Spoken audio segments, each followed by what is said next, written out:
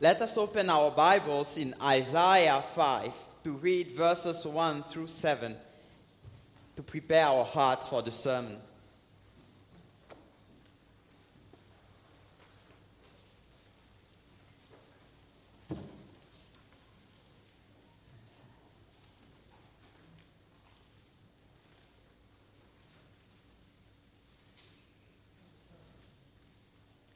Isaiah 5, verses 1 through 7.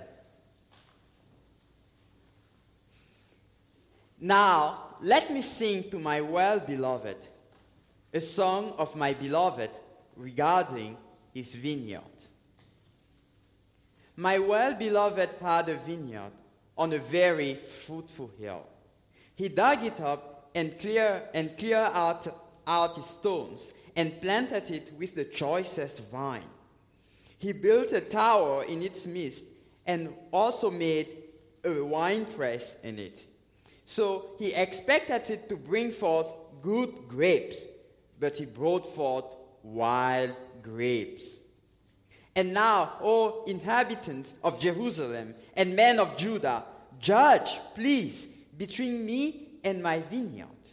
What more could have been done to my vineyard that I have not done in it? Why then, when I expected it to bring forth good grapes, did it bring forth wild grapes? And now, please, let me tell you what I will do to my vineyard. I will take away its hedge, and it shall be burned, and break down its wall, and it shall be trampled down. I will lay it waste. It shall not be pruned or dug, but there shall come up briars and thorns. I will also command the clouds that there rain no rain on it. For the vineyard of the Lord of hosts is the house of Israel, and the men of Judah are his pleasant plant. He looked for justice, but behold, oppression. For righteousness, but behold, a cry for help. Let us continue our reading, this time in the New Testament, Luke 13, verses 6 through 9.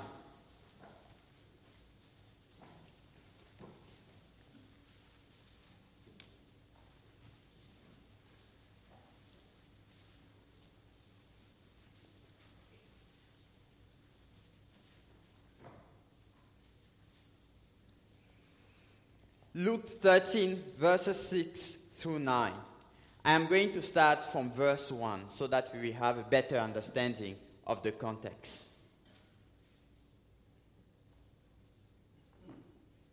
There were present at that season some who told him about the Galileans whose blood Pilate had mingled with their sacrifices.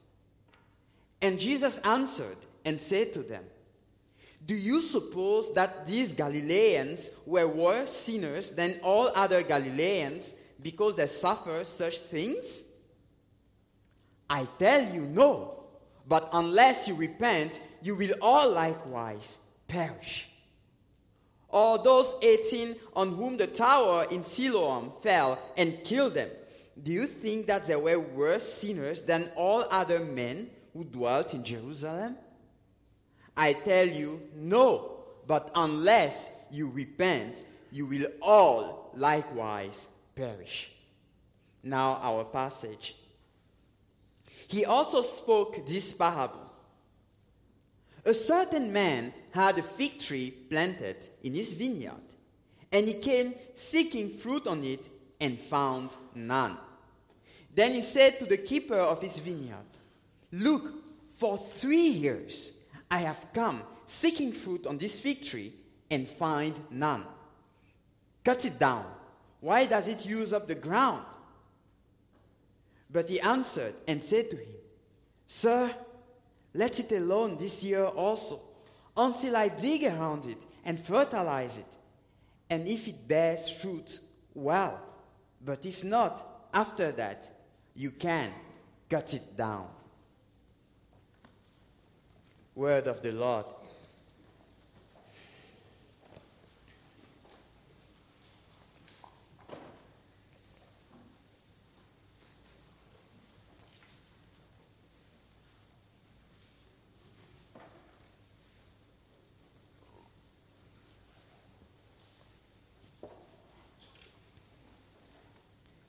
Dear congregation of the Lord Jesus Christ, are we more righteous than the Christian churches in Russia and Ukraine suffering from the war? Are we more righteous than the churches in China suffering from persecutions? What about the churches in Nigeria suffering at the hands of Islamic terrorists? What about those in Liberia, in Congo, facing civil wars, epidemics, and many other calamities? Are we less sinful than them? The answer is no. How can we know? For us Reformed Christians, my questions border absurdity and even considerable pride. Those are our brothers and sisters in Christ. We should mourn for them, pray for them, and help them as much as we can. You might wonder, why those questions? Why? Because that's how many thought in Jesus' time and still think today. The prosperity gospel people, for example, think that way.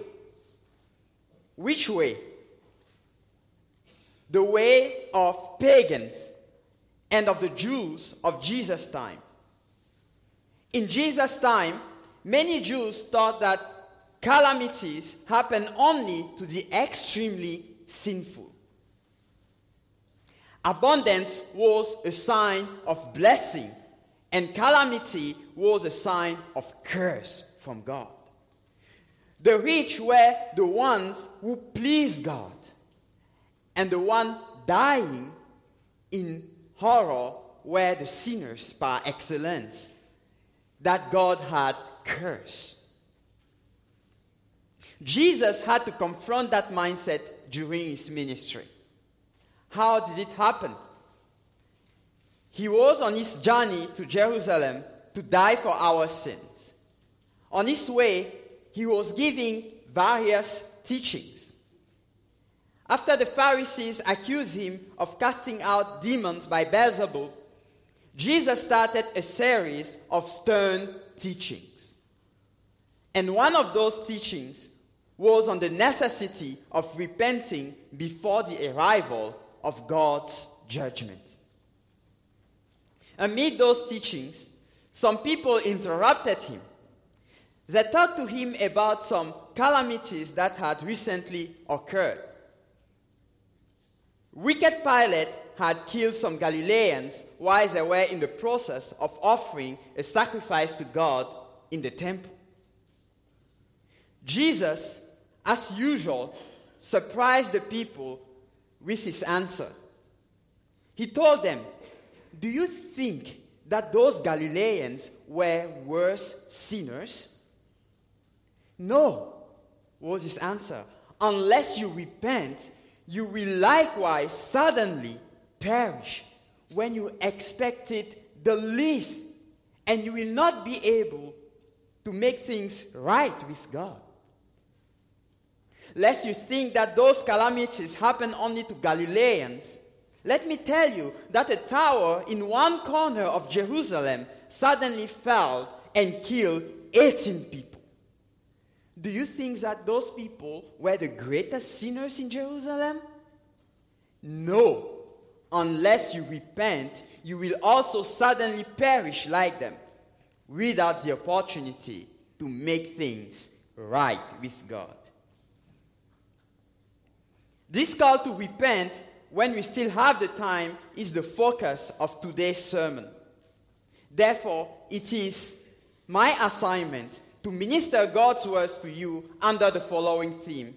The Lord wants us. Repent now, before it is too late. The Lord wants us. Repent now, before it is too late. Under this theme, we see 2 points. First, the Lord has been patient enough And second, the Lord gives us another opportunity. The Lord has been patient enough. The Lord gives us another opportunity. Our first point, the Lord has been patient enough. In the first verse of our text we read, and he told this parable. We understand that Jesus, as a great teacher, is trying to impress on his listeners how urgent it is for them to repent. Like all good teachers, he is now using an illustration. And this parable is that illustration. Jesus continues by saying, a man had a fig tree planted in his vineyard. In this clause, we notice many things. What are they? What do we notice about the fig tree? The fig tree was not a wild fig tree that grew up on its own somewhere in the wilderness. Someone had planted the fig tree. Where was the fig tree planted? The tree grew in a vineyard, in a kind of garden. I guess many of you know what a vineyard is. But for children, what was a vineyard? A vineyard at that time was a ground that a gardener or vine dresser took care of by fertilizing it, tilling it, and removing weeds. And what was the job of the vine dresser? It was to do all that was necessary to make the ground fertile, to make a good place for the fig tree and the vine to grow. Next we read, and he came seeking fruit, and it found on it and found none. The owner of the vineyard came and found no fruit. The Greek of the text here implies that the man kept coming, season after season, week after week. He came looking inside the tree, and he found nothing. He had to come close to the tree because the fig trees were sometimes difficult to see from afar, especially when the tree was leafy. But after multiple trips to inspect the tree for fruits, he could find no fruit. Then what did he do?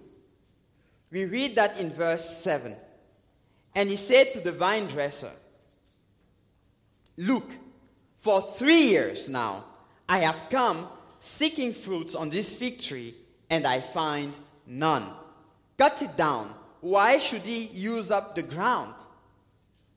So the owner talked to the vine dresser, the one taking care of the vineyard, and he said, "See, for 3 years now I have been coming again and again, inspecting this tree, and it has produced nothing. Enough with this ungrateful tree. Please cut it down.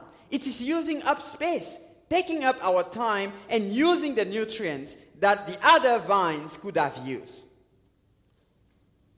Now, was the owner impatient? No. 3 years was sufficient time. Fig trees in that place of the world produce fruit twice per year. But this fig tree had produced nothing for 3 years after reaching maturity. Thus, the owner was not at all impatient. He had waited for long enough. But the tree has disappointed him. Not once, not twice, not thrice, but 6 times. How will you feel if you were that owner? Owner, please. Sorry for my pronunciation. Coming to inspect the tree many times per season and having your expectations crushed for 6 seasons. You invest time and money and you have nothing in return. I am sure you will be very much frustrated. And probably you will not even wait to be disappointed for 6 seasons. Imagine then that you are an employer. You have your own company, or you lead a department in a big company. You go through the process of hiring an employee. From the first day of work, he receives all the benefits, and you train him. But for 3 years after the hiring, the employee remains unproductive. He's a do-nothing. He shows up to work daily, but that's all. He's very keen on work conditions, taking holidays, and having a raise, but he produces nothing. What will you do with such an employee? Scripture sometimes portrays Israelites as the Lord's vineyard, just as we have read in the text of Isaiah. And they are also portrayed as the vine planted in Israel. These clues and the context of our text help us understand that this situation of unproductivity, despite heavy investment, was the situation of God's people, collectively and also individually. God has shown patience and grace to the church for centuries. God called Abraham from the heathens. Out of Egypt, God freed his people. From Babylon, he brought them back. God sent them also prophets day in and day out, rising up early in the morning, telling them to repent, to turn to the Lord. When the fullness of time had come, he sent John the Baptist, saying, "Repent, for the kingdom of God is near. Prepare the way of the Lord. The axe is already laid at the root of the tree. Repent." Finally, when Jesus himself arrived, he had been preaching the gospel of the kingdom, and he was on his track to the ultimate sacrifice for God's people, calling them to repent before it is too late.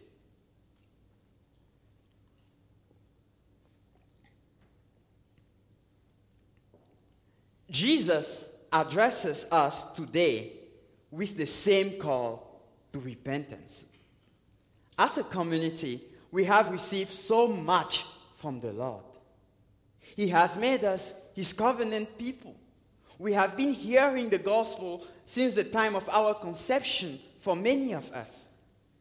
As a covenant community, are we producing fruits in line with repentance?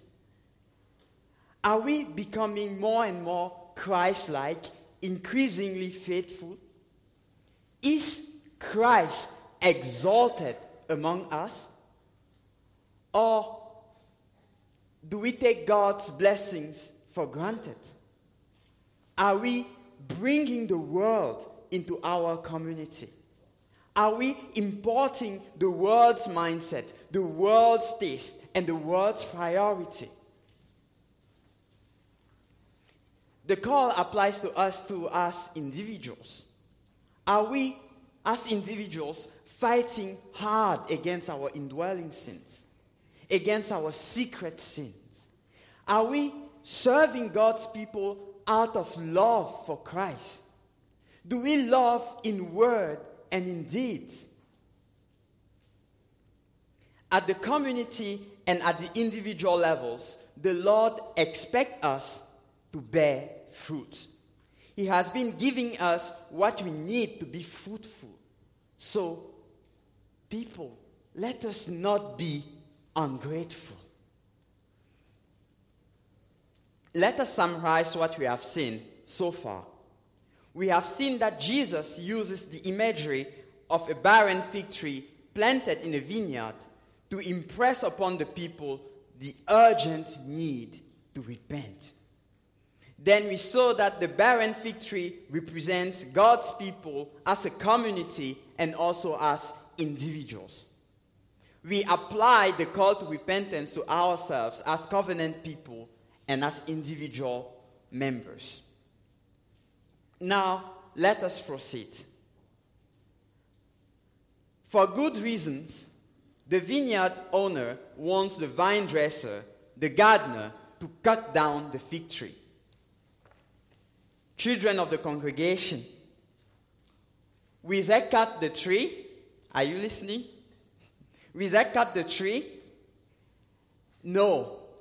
That's the answer. They will not. Why will they not cut the tree? Let us see in our second point.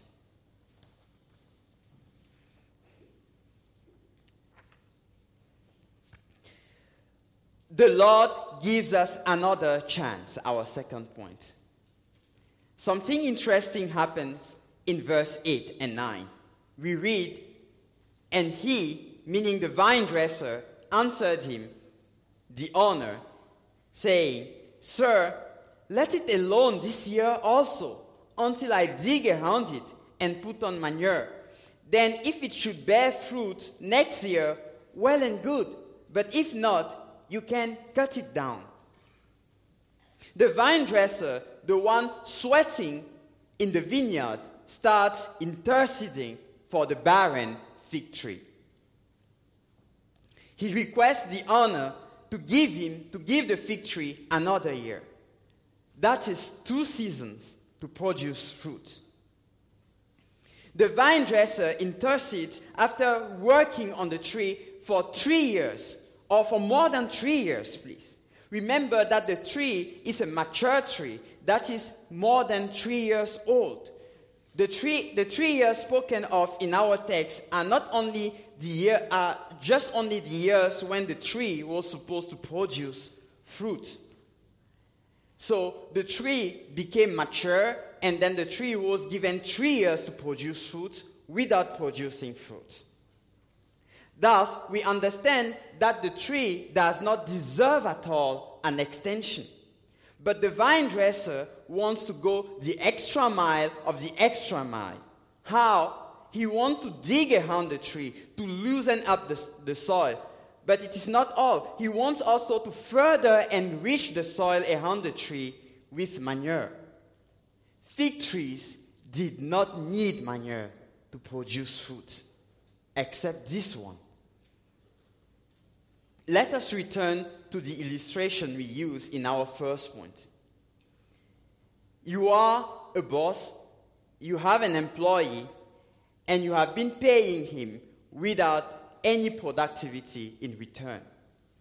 When the time to sack him comes, will you give him an additional year? Will you give him the opportunity to develop his skills? Will you give him new tools? No. Most people will say, "Sorry, the door is open. You had 3 years. I have given you improved work conditions. I have been paying you. Sorry, we hire someone else." But in this parable, what happened?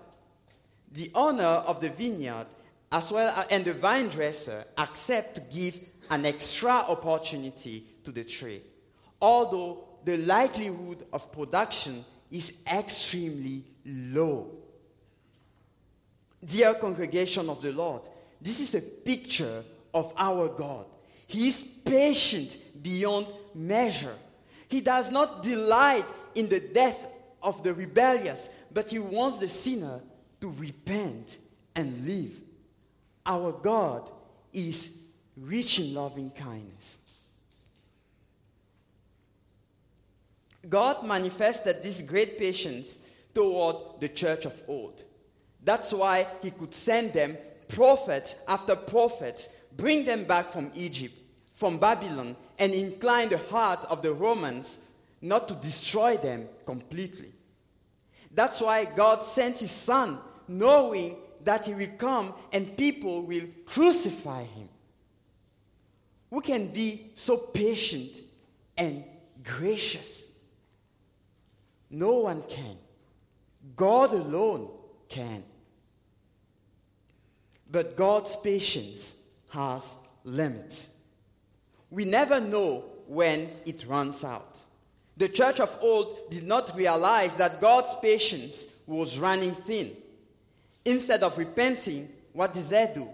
They killed the Christ and persecuted his apostles, provoking God's wrath to the extreme, showing that they had become a false church.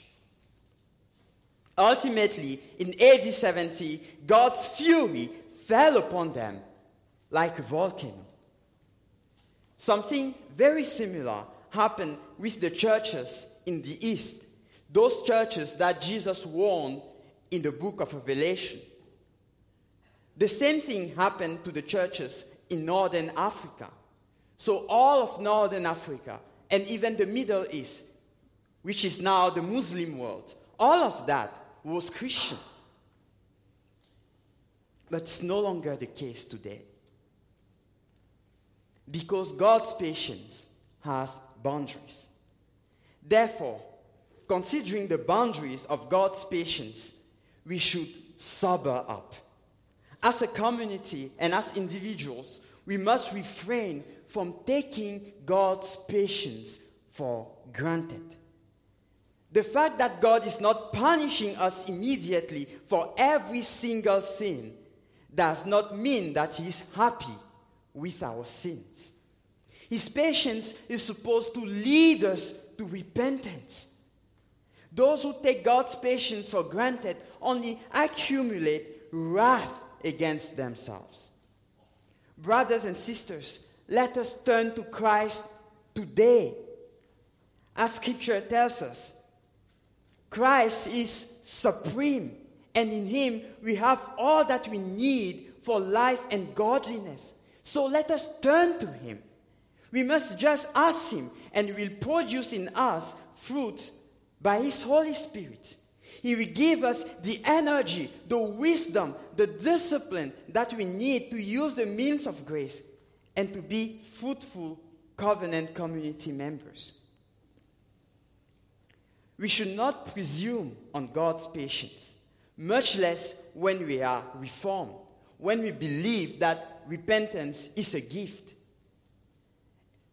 In other words, since repentance is not in our power, it is better for us to turn to God now, asking Him to incline our hearts to Him. Because we do not know whether we'll be able to suddenly switch repentance on when calamity strikes or when death comes. Before we end, we should understand that this call to urgent repentance is in fact a call to gratefulness. Which parent will not warn his child who is getting engaged on the wrong path? How will you react if you see your toddler trying to put a steel nail into a power plug? How will you react if you see your teenager trying to take a picture dangerously close to the edge of a cliff? Jesus' love for us, His people, is by far deeper than any love that we could ever produce as parents. That's why in Scripture, He is the one who speaks the most about God's judgment, the most about hell.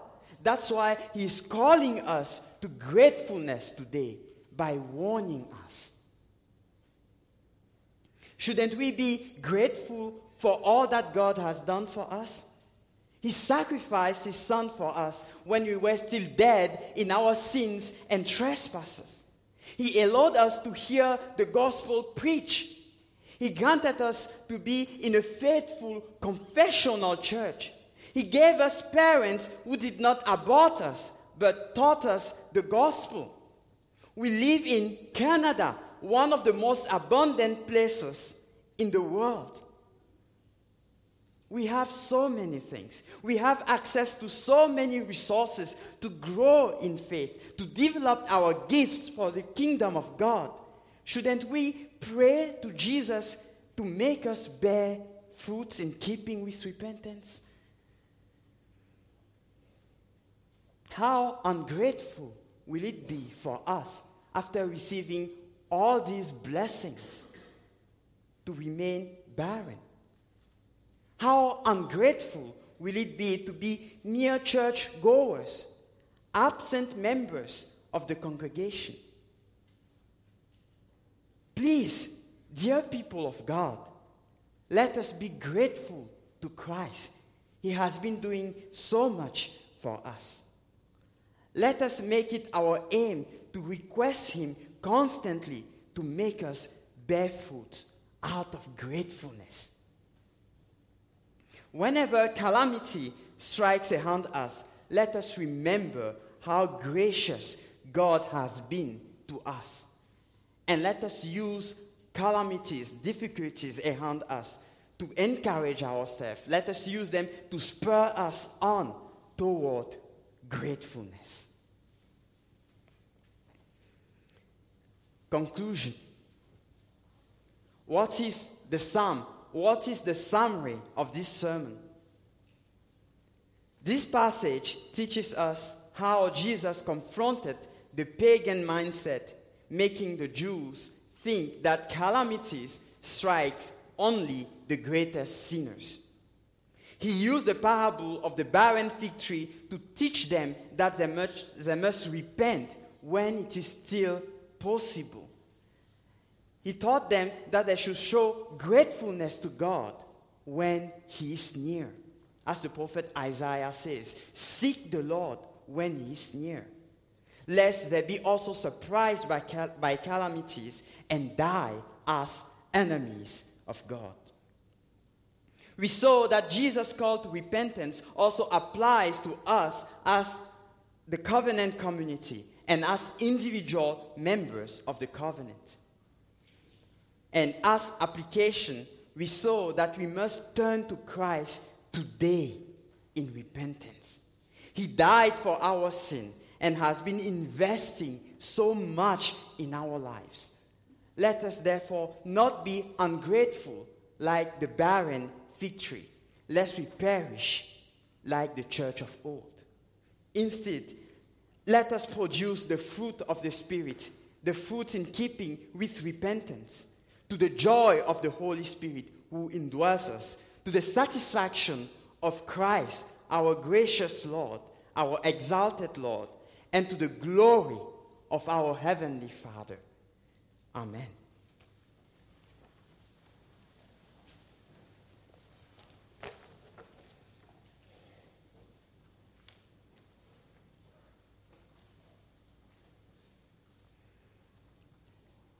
Let us pray.